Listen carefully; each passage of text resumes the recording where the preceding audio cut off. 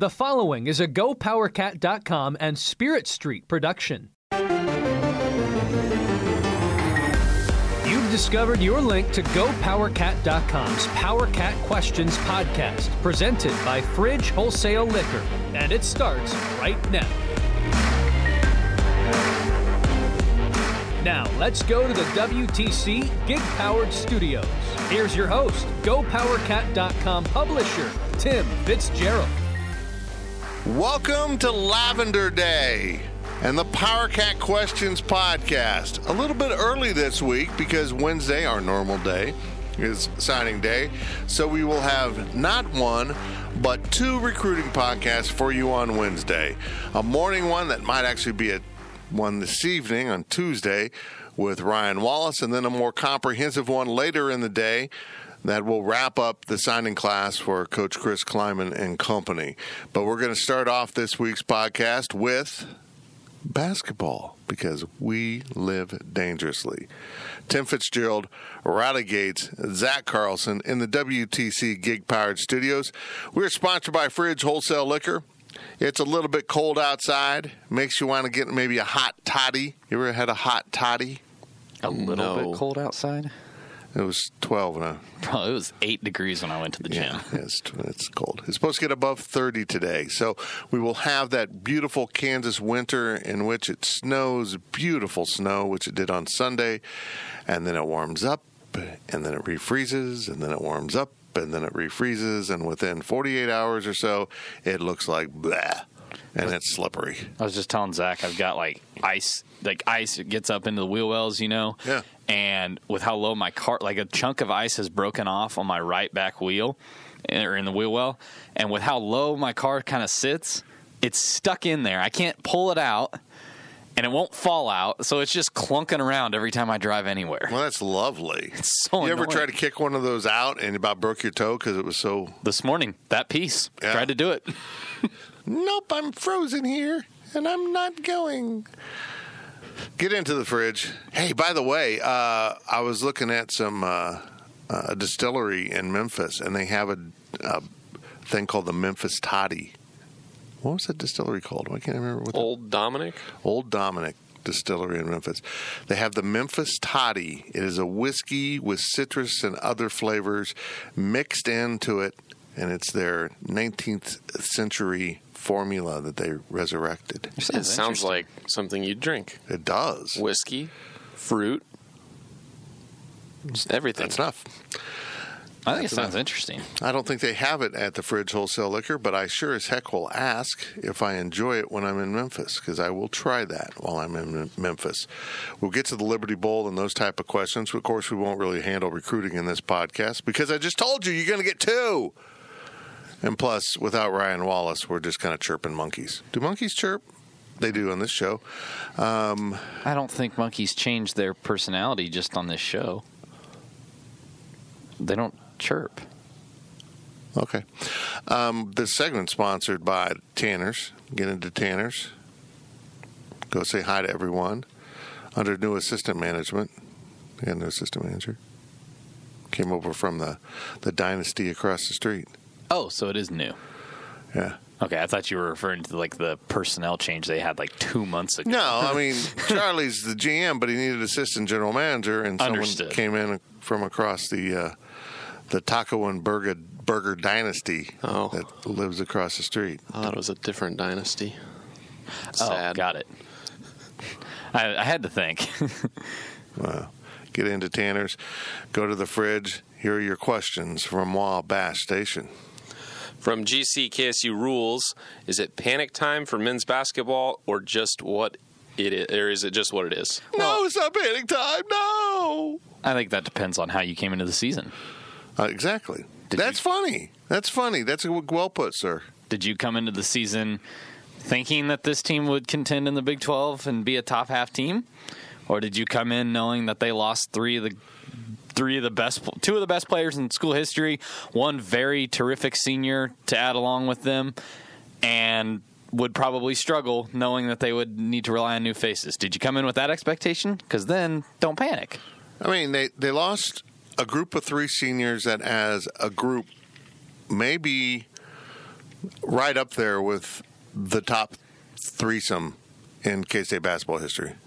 The Rodney Senior Trio is the winningest, but the Dean Wade Senior Trio was far more meaningful. Yep.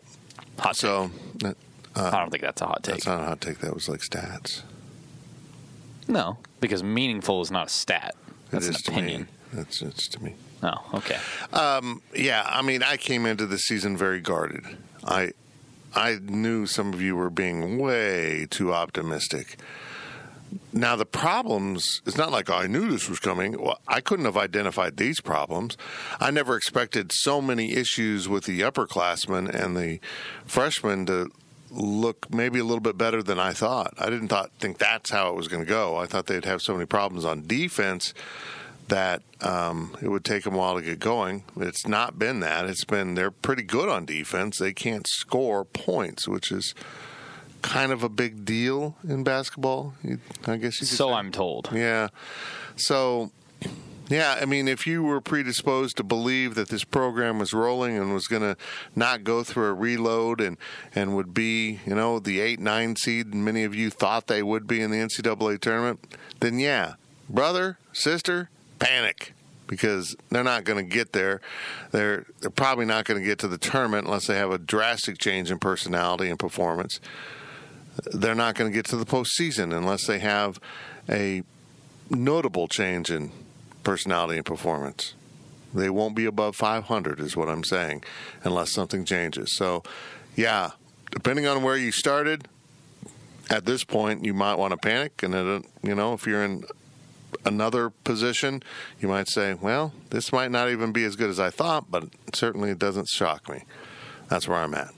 From Purple Powerhouse, given how badly the season has gone so far and the instant gratification mentality of some of today's youth, should we be nervous about any of these talented freshmen transferring out?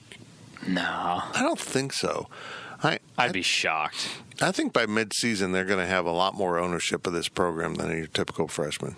Well, I think that's a lot of has to do with it. I think Antonio being in the starting lineup shows that he has trust. I think that Dejuan earning more minutes shows kind of that he has a future on that. I don't think any of these guys have that mindset of and I'm sure they told him on the recruiting trail too. Like, I just want you to know it's going to be maybe a little bit rough from the start. We're losing a bunch of guys right when you get there. So they didn't come into this season, thinking, oh, we're going to win the Big 12 championship. I mean, yes, as a player, they thought positive about the team, but they were probably also realistic, knowing that losing Dean, Barry, and Cam, it was going to be a little bit rough from the start. I don't really foresee them just bailing because they lost some games in their first year. From StatCat, will Bruce wake up and pursue a junior college or a grad transfer guy that can defend in the low post and not be a negative on the block on offense? That's what he said. He said he wants a guy kind of, well, it's not good the way that he's phrased it now, but he said he wants a guy kind of like Mac. Yeesh. But, I mean, they're going to go at another guy in the 20 class, I think. I don't know who it's going to be. I don't know. I don't think it's going to be a high schooler. I don't think if you land a high schooler in late March, early April, I think you're kind of scraping the barrel, We've seen them attack the grad transfer market every year for the last 3 or 4 and really haven't hit it out of the park at all. Kind of swung and missed on every single one. They didn't really attack it, though. 2-3 guys every class. They hopped into the pool, but they didn't really swim with anyone. They talked about this guy, but then they never brought him in, or that guy, and I don't think they got that serious about it. I think they have real concerns about bringing someone in for one season that can figure out the defense. I think they do. So you got to go get a JUCO guy that played one like Mac. Well, I think the only way to do it is to go get a grad transfer that is intelligent enough to do what you need. But I don't think they want to do that.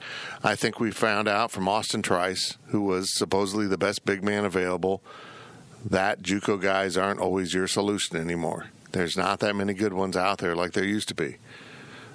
So they've kind of got themselves in a pickle. They really have.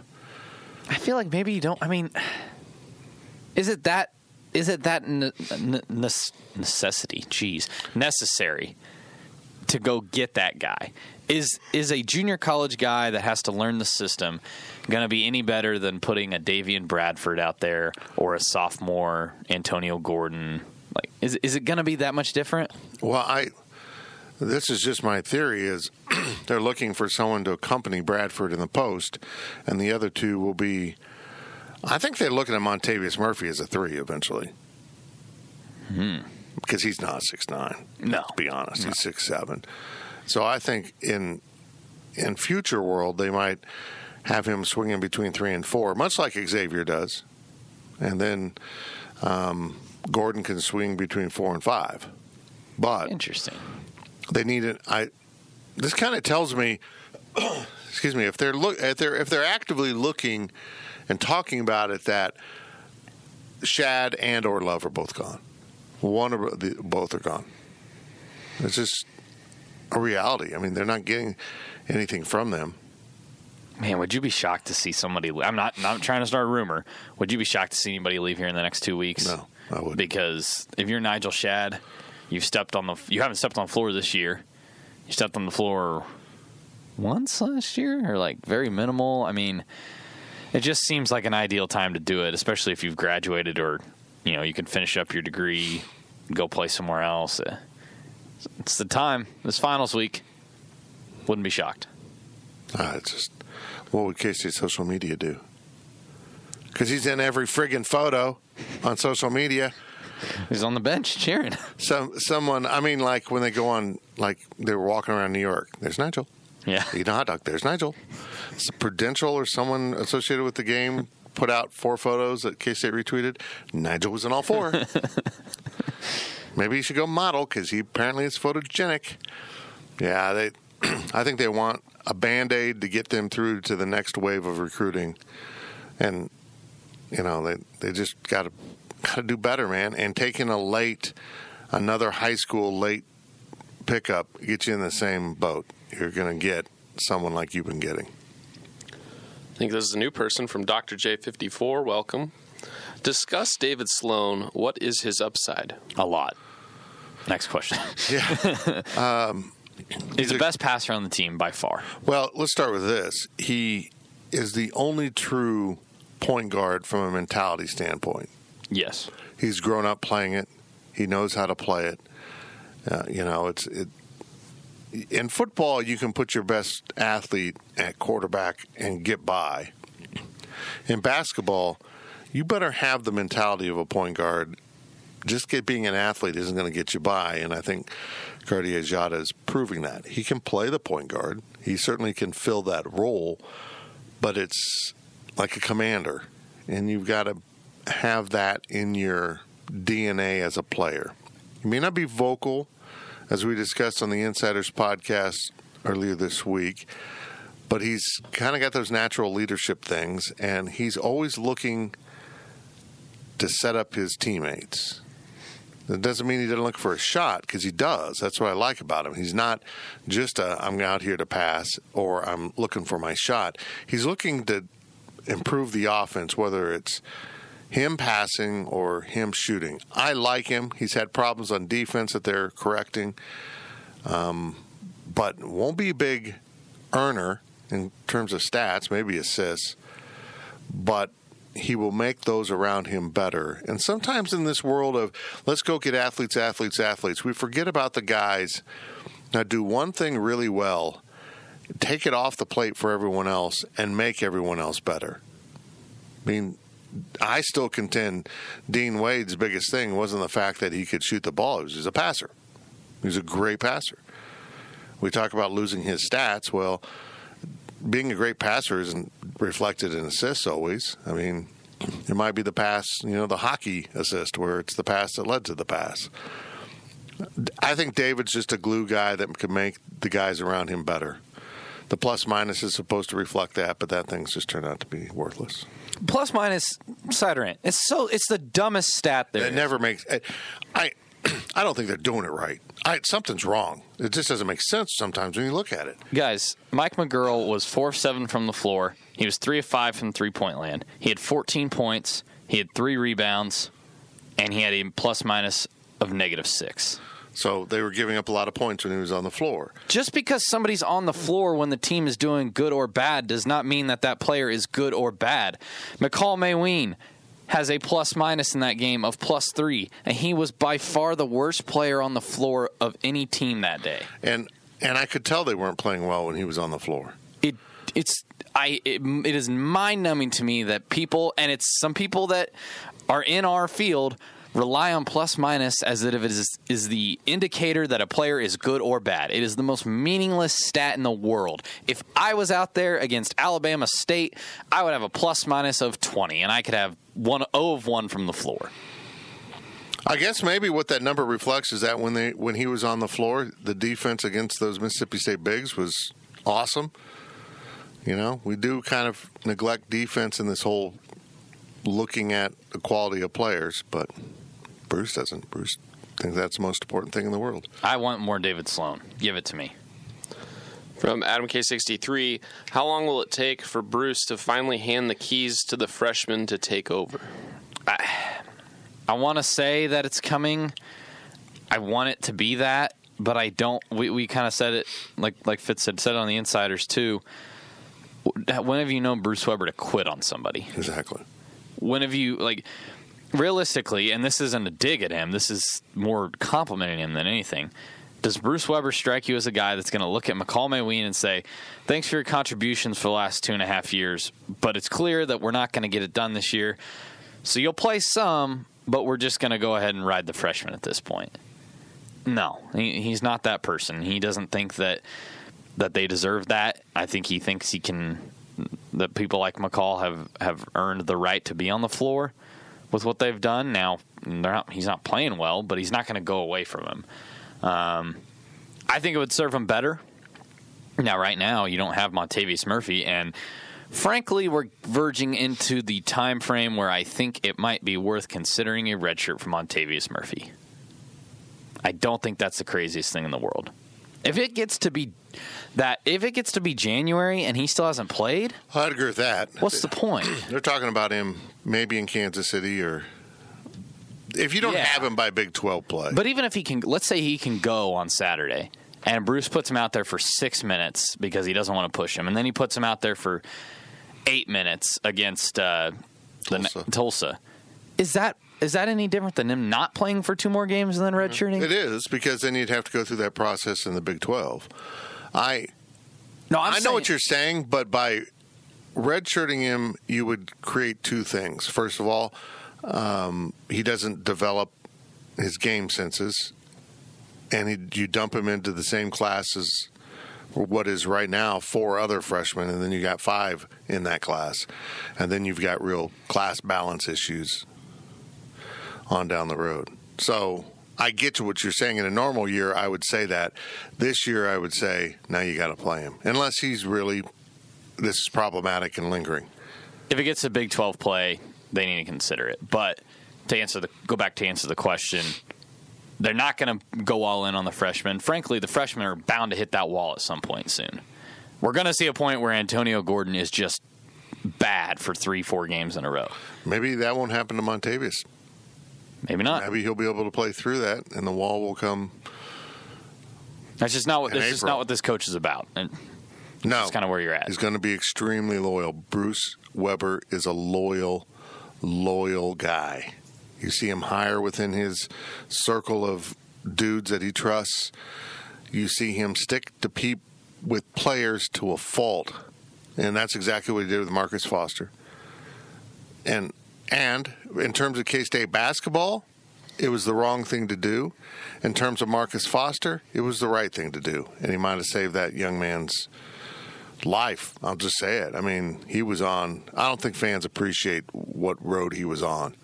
Or, we haven't really talked about it because I feel like it's personal. And if Marcus wants to talk about his demons in the future, that's fine. But you can see now that he's in a little bit better place that how much he appreciated Bruce's loyalty. And I think he may not admit this, but I think he should have stayed at K-State and taken Kansas State's offers for help. But so be it. Bruce is loyal. He's not going to give up on guys.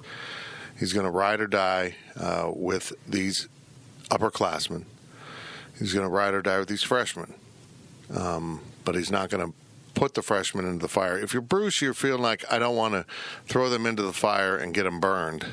I want to kind of ease them into this so they're of great value on down the road. From K-Ned, last year's basketball team sucked it up pretty good to this point in the season, plus another month. Only adjustment was dealing with expectations, not new roles and new players and freshman starters, etc. I'm not expecting a title turnaround, but what level of turnaround is possible? Competent. Yeah. I mean, I don't feel like at this point it's I think the phrase turnaround comes into play if they start 0-3 in Big 12 play or something like that, you know? Well, if they could end up 6-6 in non-conference. Yeah, that's fair.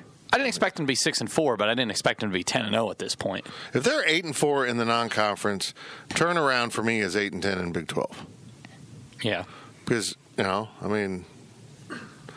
you're looking at a team that is 16-14 going into Kansas City or Alabama. 17-14, 16-15. Always forget about that stupid freaking game out of conference in the middle of the Big 12 season. I think we're looking at a team that 8-10 or 9-9 is very, very good. Let's start with this. Let's not worry about the Big 12 season right now. Let's worry about this Saturday in Kansas City with Tulsa and the following Sunday with St. Louis. St. Louis and the following Sunday with Tulsa. Why do I get those two teams? Sunday? It's a Sunday, I think, yeah. We'll be gone? We'll be gone. That's what I thought. Michael Goins on the Rewind 2 weeks in a row. What a guy. But, yeah, let's worry about that. Because those aren't easy games. They're not easy games. They're very losable games for how this team's been playing. And but they're also comparable to UNLV. So I'd like to point out that without the freshmen at UNLV, they probably lose. They've made the big plays down the stretch that they needed. And that's why if you can get Murphy back, I think you'll see a rise in the performance. I don't think he's kind of lost all the momentum he had from the start of the season, so we'll see where he's at. But just having the other athletic body will help if he's still athletic with that knee ankle. I love it when they say lower body. Yeah. What does that mean? I mean, does he have a rump injury? He's got a sore right bum cheek? I don't know. Just tell us.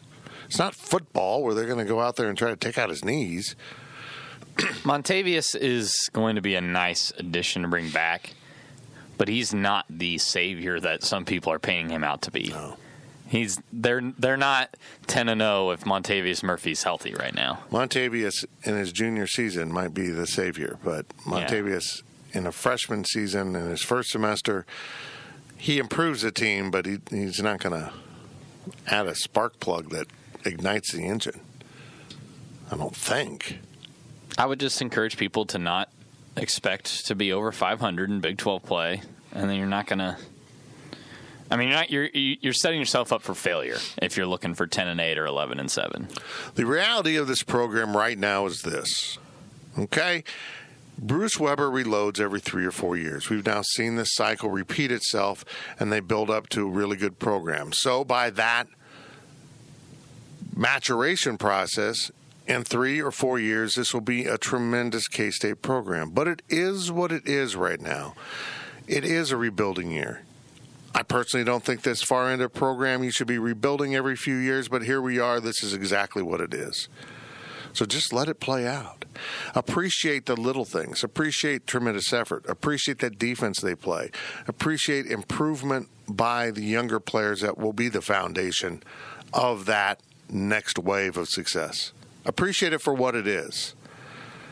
Don't tolerate lackadaisical behavior. Don't tolerate bad attitudes. Don't tolerate, just not playing to win and just kind of going through the motions. Don't tolerate those things, but do appreciate when they're getting better, when they're really putting effort out like they did against Marquette, when the freshmen are showing promising signs. That's where we're at with Kansas State basketball.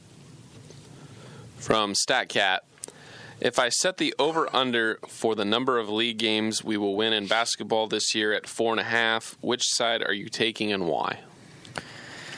Ooh. That's.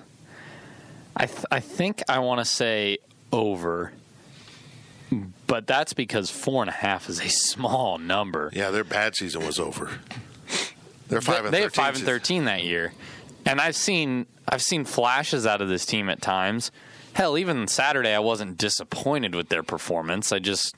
They fell apart down the stretch, kind of didn't score, but I didn't think that they were pitiful on Saturday.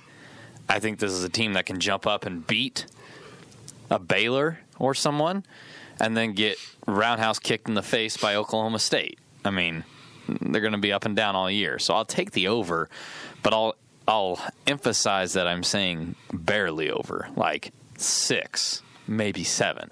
I think that's a fair bar set. I'll take the over. I refuse to believe they're going to have 4 or fewer wins in the Big 12. That's tough to do. Bruce is too good of a coach. Bruce is too good of a X's and O's guy. You know, I've stated my problems with Bruce are in the locker room and kind of putting together the mentality of a team, not putting together the X's and O's. They're slow to develop on offense. Bruce always does it the opposite way that you would think. I mean, just look down the road at Kansas. Typically, this time of year, Bill Self is bitching about his team's defense while they score 100 points. Because offense to those players comes so easily, he needs to take offense first so you can just beat people with points and then come back and add the defense in by the postseason. Bruce Weber has to do it the other way.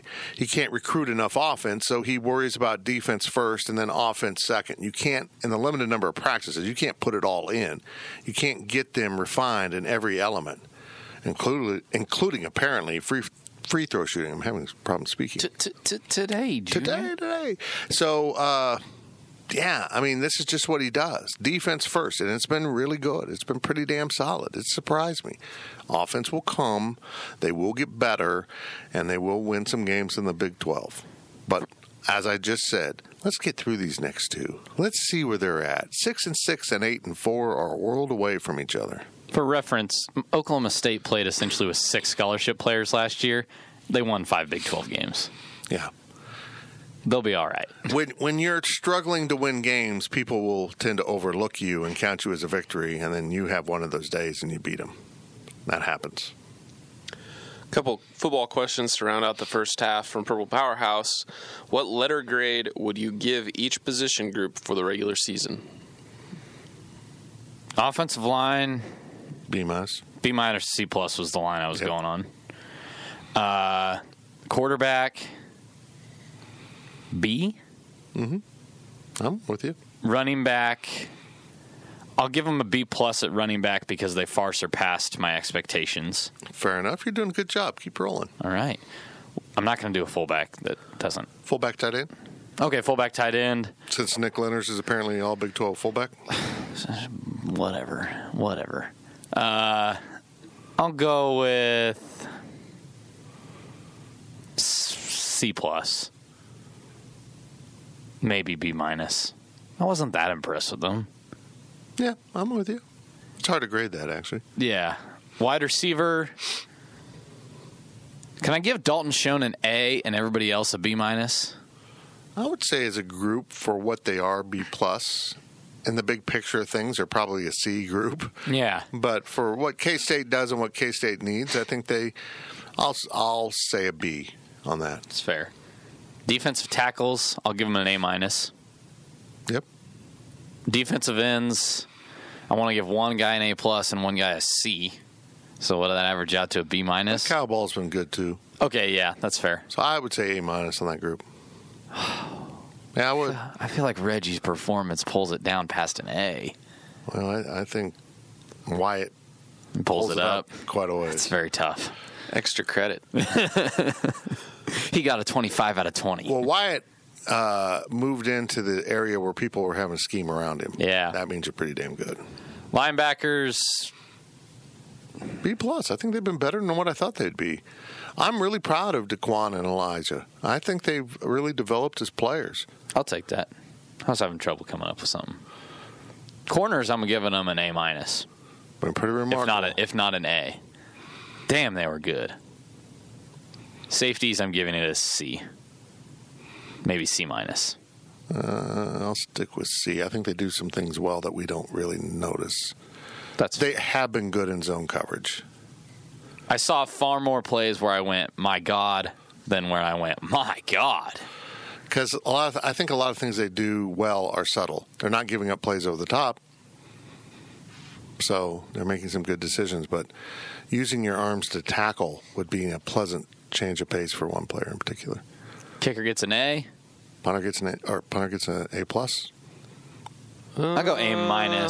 He's B+, A-. He had a 3-game stretch there, 2-game stretch there where he struggled. I'm not worried about one bad punt here and there at this level, but I can't give him an A+. It was at least one a game for 3 games in a row, I think. It was a pretty rough stretch there. I can't give him an A+. K-State won some games without him being so good and flipping the field a couple times. They probably would not have won. I can give him an A-. I'll give him an A. Fair. He wasn't an A+. B+ is way too harsh because he should have been first team All Big 12. Coaching?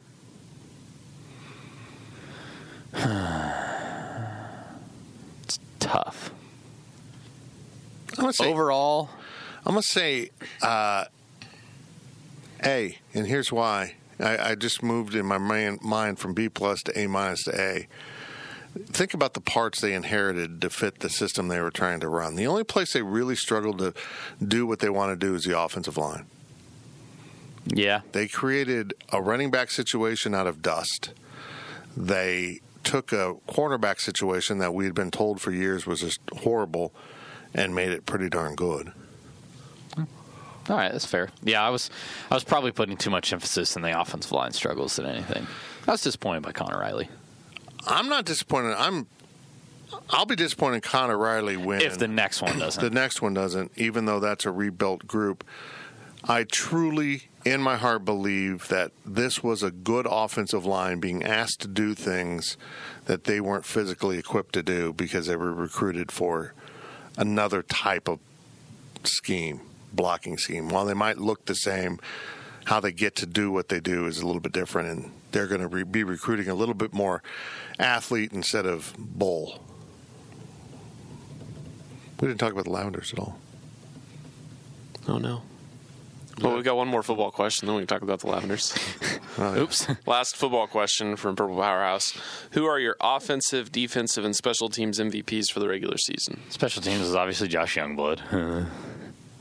I mean, he's an All-American. It's tough to say no. Blake Lynch only missed one field I want goal. to say Blake Lynch is the thing. He was so damn good this year and made clutch kicks. Remember early in the season when they're muffing punts and I'm having a meltdown about special teams, and then they turn out to have as good a special teams as K-State's had in a long time? SpongeBob meme. K-State needs a special teams coach. Yeah, like 1A, 1B. Josh Youngblood obviously has to be it. But I think like Blake Lynch deserves a lot of credit.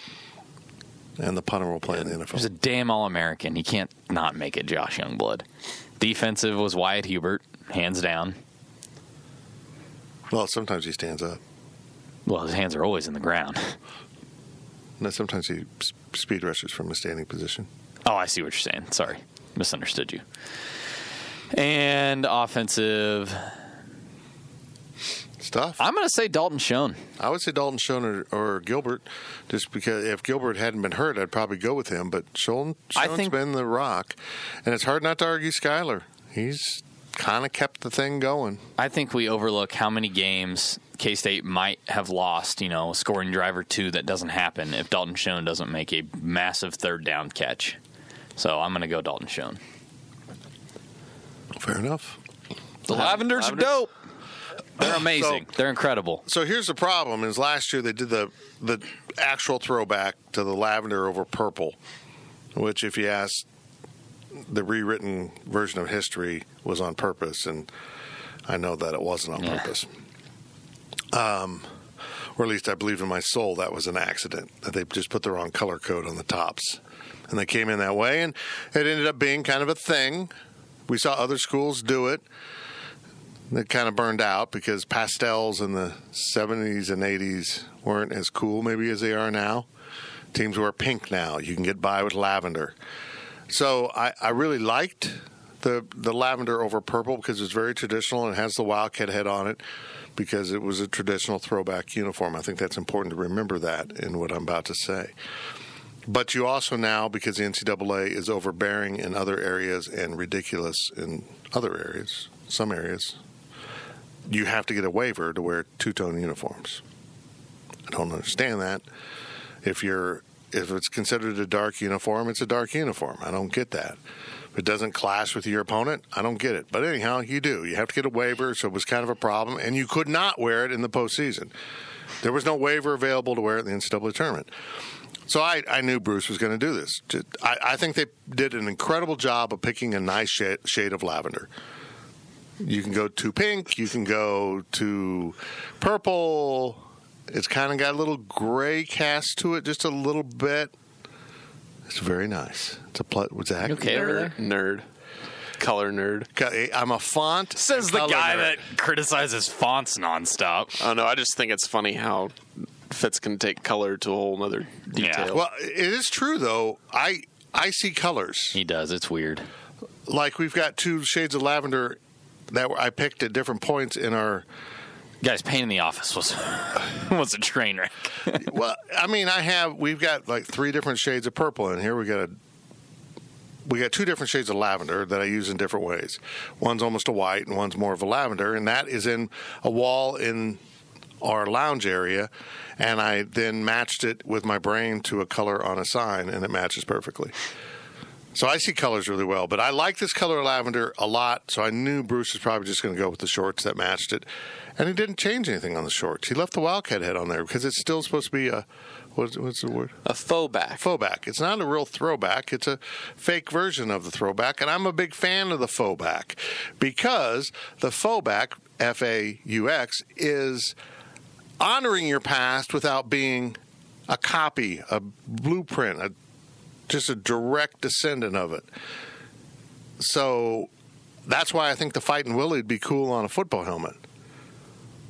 It was never on the helmet, but it captures the era. And this captures the era of the 70s when they were wearing these. And I love them. And now they can wear them. I hope the grays are gone. I think they are. I hope this replaces the grays. They never rolled out a gray of the new uniforms. What I don't understand about the grays was they were considered a home uniform. But they were dark. But they were really dark. And the lavenders last year were considered a road uniform, and they were lighter than the Especially grays. when Thomas Gibson wore them.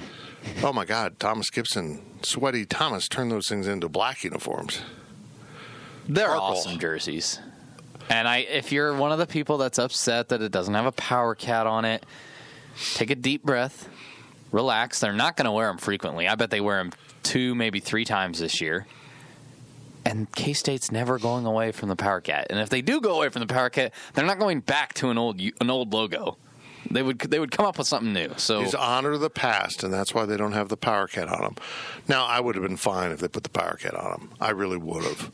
Kind of tying. Yeah, I would have been okay with it, but I'm not mad that it's not. Right, exactly. I like both of them. I think they're cool. They Jack, are what you they look are. like you have a controversy. No, I just wanted to say that it looks making a new uniform out of an old uniform is kind of like taking a true story and making your own movie about it. You can change some details. It's true. It's like The Blind Side. Yeah. That wasn't a documentary? Facts have been changed in this story. Mom wasn't as hot. What?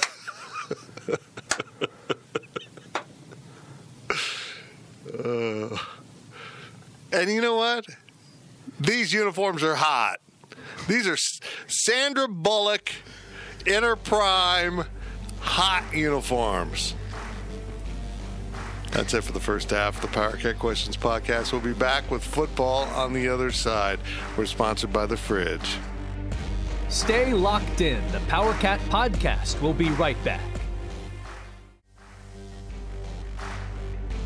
We now send it back to Fitz in the WTC gig-powered studios. Welcome back to the Power Cat Questions podcast. Normally it appears Wednesdays at gopowercat.com. This week it popped up a little bit early on the page, on your players, on your whatever you're using. Apple Podcasts, give us a 5-star rating, please. 5 stars. In honor of football recruiting, give it a 5-star. I haven't checked that in a while. Maybe I need to go get some more review graphics. Oh, yeah, we kind of slipped up on that. Well, the season happened and things got crazy. There's only one 5-star liquor store in the state of Kansas. It's the Fridge Wholesale Liquor in Manhattan, Kansas. If you want a 5-star part of your team, buy your booze at the Fridge. Yeah, pretty good read. That almost sounds like a real thing. This segment sponsored by the Miracle on Morrow, a.k.a. the High Low. I kind of got to get some lunch, and I kind of was thinking about that. I'm not sure they're open for lunch this time of year. What? It's finals week. I'm not sure. I was a little confused by the Miracle on Morrow time. It almost sounds like they're just a nighttime bar right now. Google says they're open. Well, Google might be wrong. They might not have told Google they're changing. We can do that. That sounds really good. We can go down there, and if they're not open, I know some other places. Yeah. That sounds good, pizza. I don't know. Anyhow, we're in the WTC Geek Pirate Studios. We just handled basketball, and might I say, we were brilliant. I thought we were very fair in our assessment without being overly critical. We didn't use the word suck once. Well, did I? No. Oh, okay. So. I'm not going to go back and check. Go back and check. See if we use the word suck. I don't think we did. There we go. We moved on to football. We talked about the lavender uniforms, which nobody asked about, which I found a little bit surprising. I like them. Riley likes them. Zach likes them. Yeah. Wally does not. Wally does not. And you'll hear plenty from Wally tomorrow, because tomorrow is signing day for football. Early signing period has arrived, and boy, it's going to be fun, and it's going to be weird because they're going to be basically done. They will have a few slots to fill late, but that might come through transfers or other things. I'll be in here at 6:45. And it's not, people call it signing day, but it's actually a signing period. So you don't have to sign on Wednesday. I think you've got a month, I believe. You have 3 days. It's not a month. You have till the Friday. It's just 3-day period? 18, 19. That's totally different. I guess being the new signing period. Yeah. It's a week in basketball. It's not a month. It should be a year. Signing year. Just whenever you want. Just sign whenever you want. We don't care. Probably should be. If you sign after this date, you're in the next class. You want to come 2 years early? All right, go ahead. We'll be all over it Sign tomorrow. 7th graders. Wednesdays. Let's not go there. People are beginning to evaluate players way too soon. I saw somebody tweet. Here's our top players K-State's recruiting in the 2027 class. Dude, I legit saw someone the other day. It was like, School X was in to see 2025 prospect, and I was like, hold the phone. That shouldn't be legal. What in the world? You should not be able to talk to a kid that young. It's just nuts. Would that be an 8th grader currently? Be a 7th grader. That's insane, dude. You shouldn't be able to make contact with a kid that young unless it's a camp. God. Just ridiculous. And if you're wasting your time on a junior high recruit. I take it was basketball? Yeah. Yeah, because they've got plenty of time. They've wrapped up their class. They're probably pretty good on the next class. That's really what's going on is after this group signs. Let me specify. It was not K-State. Yeah. After this group signs in football, they're really going to be locked in on 21, which they have been. I mean, we've seen some commitments from 21, but that'll start moving pretty quickly. Again, it's a whole new world. They're attacking this thing totally differently. They'll hang on to some scholarships. That is similar to what Bill Snyder did. But I think, oddly, I think a running back transfer is also on the possibility. I think it could be on the radar. I don't think it's going to happen. I agree with that. It's got to be the right guy. And last year, they were fortunate enough to find the right guy twice. Well, one of them, James Gilbert, was apparently going to North Dakota State, which we found out later. Oh, really? Yeah. I missed that. Yeah, he dropped that in a press conference. Yeah, and talked to Coach. I was probably going to North Dakota State. I'm like, what? That's a pretty good get for North Dakota State. He would have really torn up FBS. Him and Trey Lance at quarterback, they're already deadly enough this year, but they would have been insane. So I think that they find the right guy, and really it's about fit. I mean, you're not going to – they did such a good job of finding two guys that fit the system and the locker room. They're not going to bring someone in who thinks he's better than everyone else because they were at another school and – think just because they were out of school, they're superior to the players you currently have on the roster. That's never a good thing. And so yeah, they'll find the right guy. Interesting question was posed: would they take? Go with me on this. Would they take a grad transfer at quarterback, just in case? At quarterback, yeah. I don't think so. I think, number one, if you're getting a grad transfer, they're playing. I think, number two, they feel very comfortable with what they have. I think they probably like having Jarron Wilson there. Lewis. Why did I say Wilson? I don't know. Because you were thinking of the volleyball and the Tom Hanks movie? Whoa. That was the weirdest brain fart ever.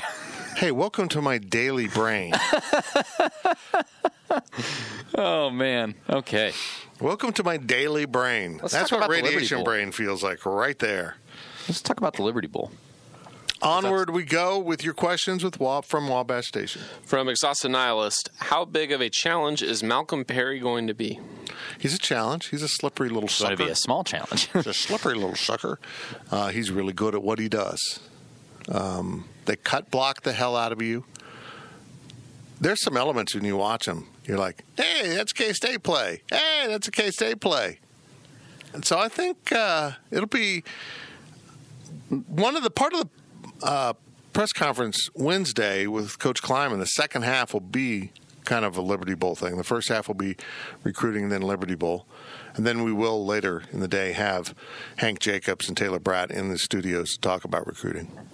How much of it does translate to what they do? How much does it translate to what they've seen in the past, be it the FBS or Mountain West? So, but man, he's good. He's just got that thing when he runs the ball that you can't quite get a hold of him, and you think you got him squared up, and then you don't even touch him. And it's special to watch him. But like I said on the Insiders podcast, I'm watching him against Army.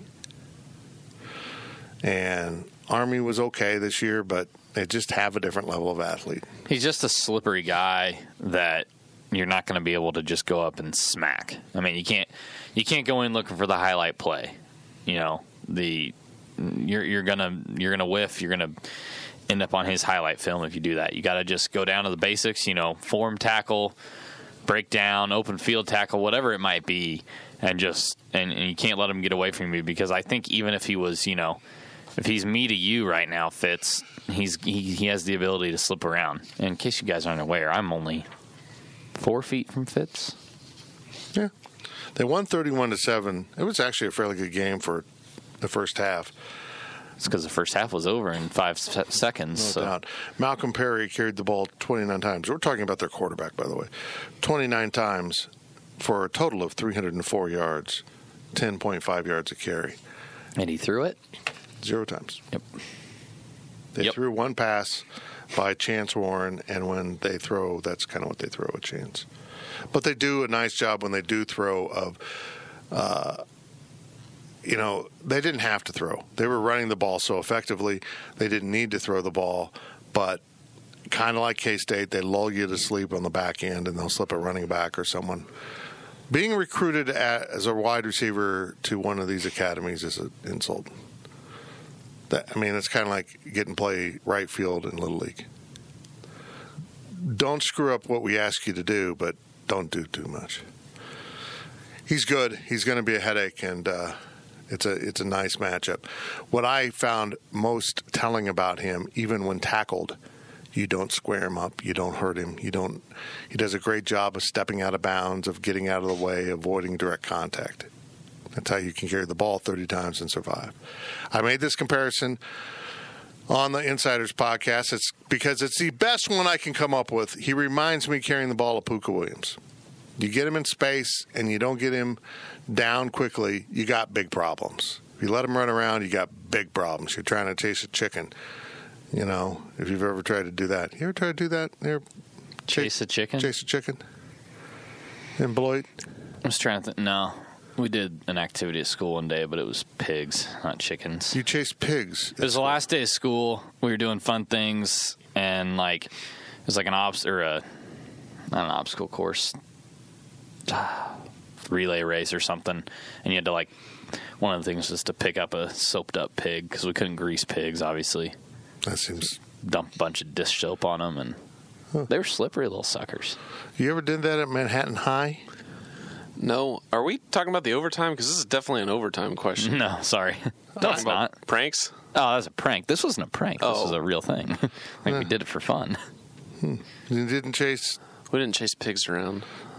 Did you, was your enjoyment watching the resource officer chase the meth dealer around? Not in Manhattan. Come on now. Whatever. We know what the truth about Manhattan High. I didn't go to a different high school in the area. Malcolm Perry's really good. Yeah. We got into that. I brought it all back. From Smitty5825, new member, welcome. It's clear that we might struggle with Navy's rushing attack, but how well will they be able to handle ours, especially with a bigger O-line? It's a valid point.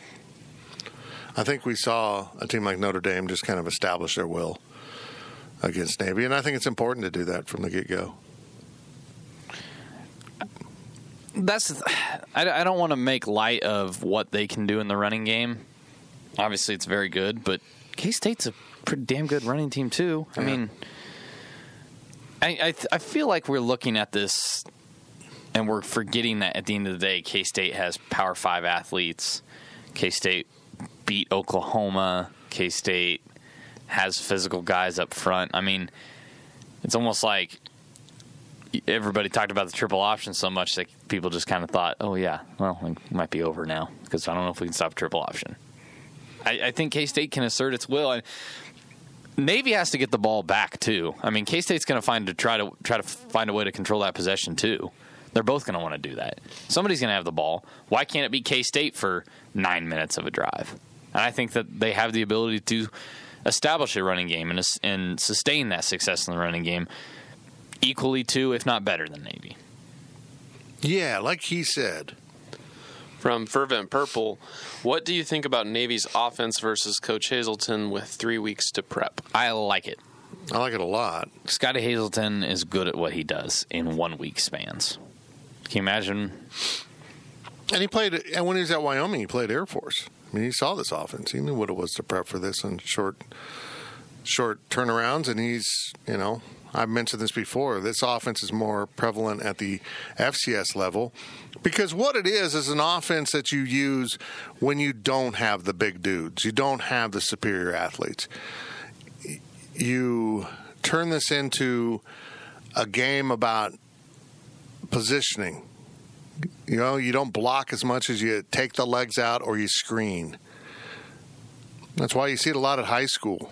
I mean, a lot of high school dynasties have been built on a similar offense because then as a kid you learn how to do this and this and this and do it over and over and over, and you get the one special guy like a Malcolm Perry in the backfield who can hide the ball and run the ball and be such a threat and so elusive. It's almost like a magician back there at times running this offense. You get that guy and a bunch of guys that can cut block and never miss assignments. You're going to win a lot of games. I just feel good about the fact that I think Scotty Hazelton is a proven coach and he has more time to figure out. And I don't want to simplify what they do, but at the end of the day, it really is kind of one thing. It's a bunch of options off one thing. Mm-hmm. That's why it's called the triple option. And the key to it, as any option, is don't fall for the ball fakes. Exactly. Everyone has an assignment. Don't abandon your assignment because you think the ball in that split second is going somewhere else. Have faith in your coworker that they're going to do what they're supposed to do. And if everyone does their assignments, every part of the option's covered, unless they do an incredible job blocking and they take someone out and So really, if you can handle cut blocks and, not fall for the magic, you're going to be okay. And having the added time to prepare for that is a big assist.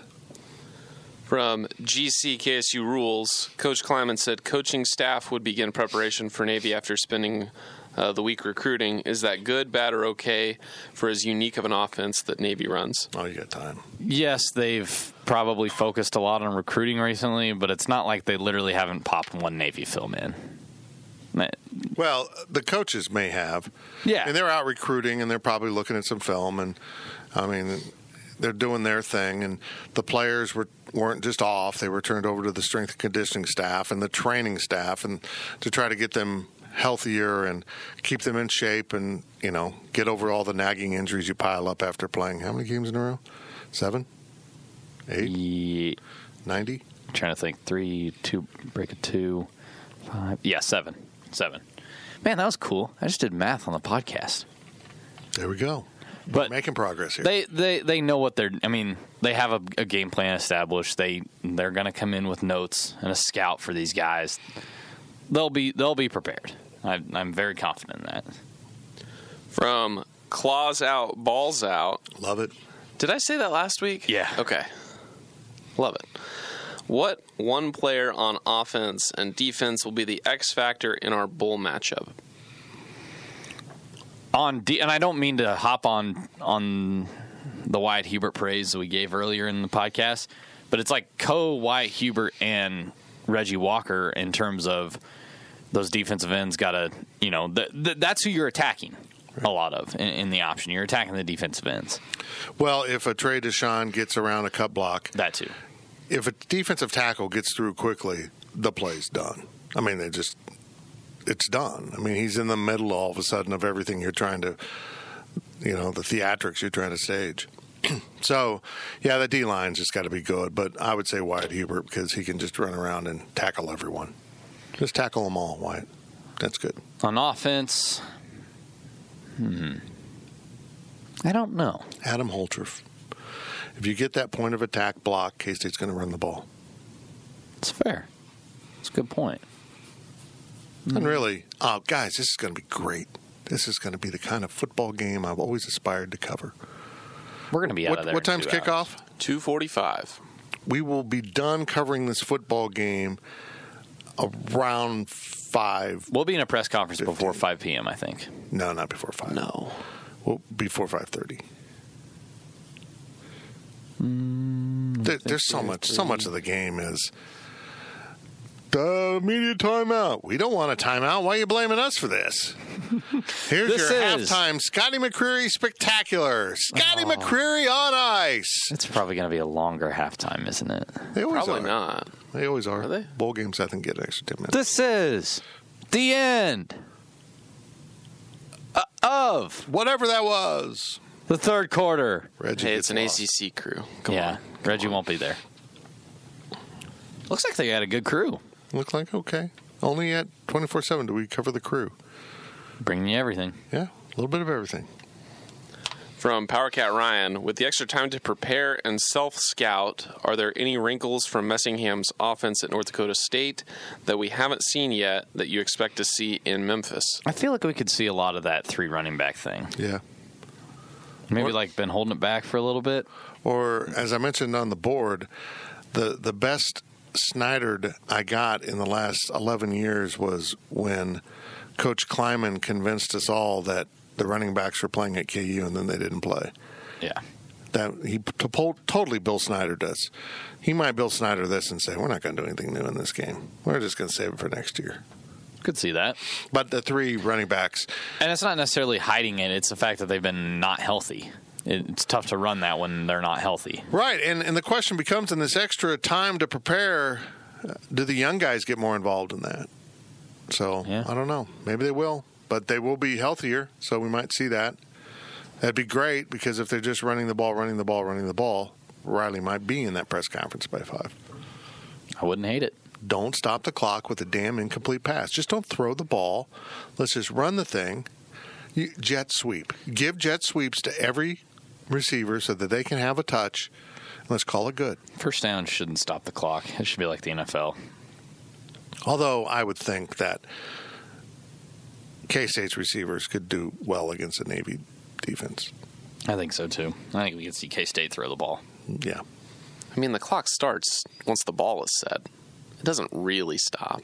Well, it doesn't really stop because the chains are never set because the offenses nowadays move so damn fast. But the rule is the clock does not start until the chains are set. That's what the rule is. They just don't abide by it. The problem is the NCAA is not getting enough quality athletes at the chain setting spot. They're a bunch of old dudes like me. Clarence, slow down! Yeah.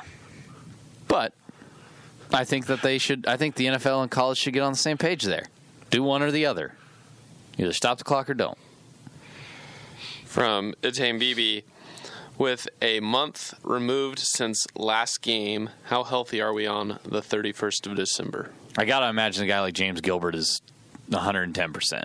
I mean, if he didn't have a broken bone or a torn muscle or anything like that, he wouldn't have been on the field at all. Yeah, I imagine he just had a stretched ligament. Yeah, so time off on sprained that. ACL or something. Basically, everybody not named Eric Gallen, Adam Harder, Justin Hughes, these guys that had the season-ending injuries. A.J. Parker's probably we don't know. We'll probably find out, I guess, tomorrow at the press conference. But Yeah, we haven't had a press conference, folks. I doubt A.J. Parker plays because he had surgery after the KU game. Yeah, I would doubt it, too. That seems to really push it for the Liberty Bowl. Yeah. Yeah.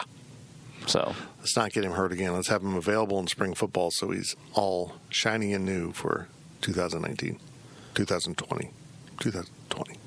What happened? How did we get to 2020? I don't know. My computer still works. I don't understand. It was supposed to stop working 20 years ago. Yeah. Now you have a new one. So maybe it did stop working. 2K37 is the new problem. Is it? What? Yeah, there's some coding thing. That's 2037. There's a. Hopefully I'm dead by then.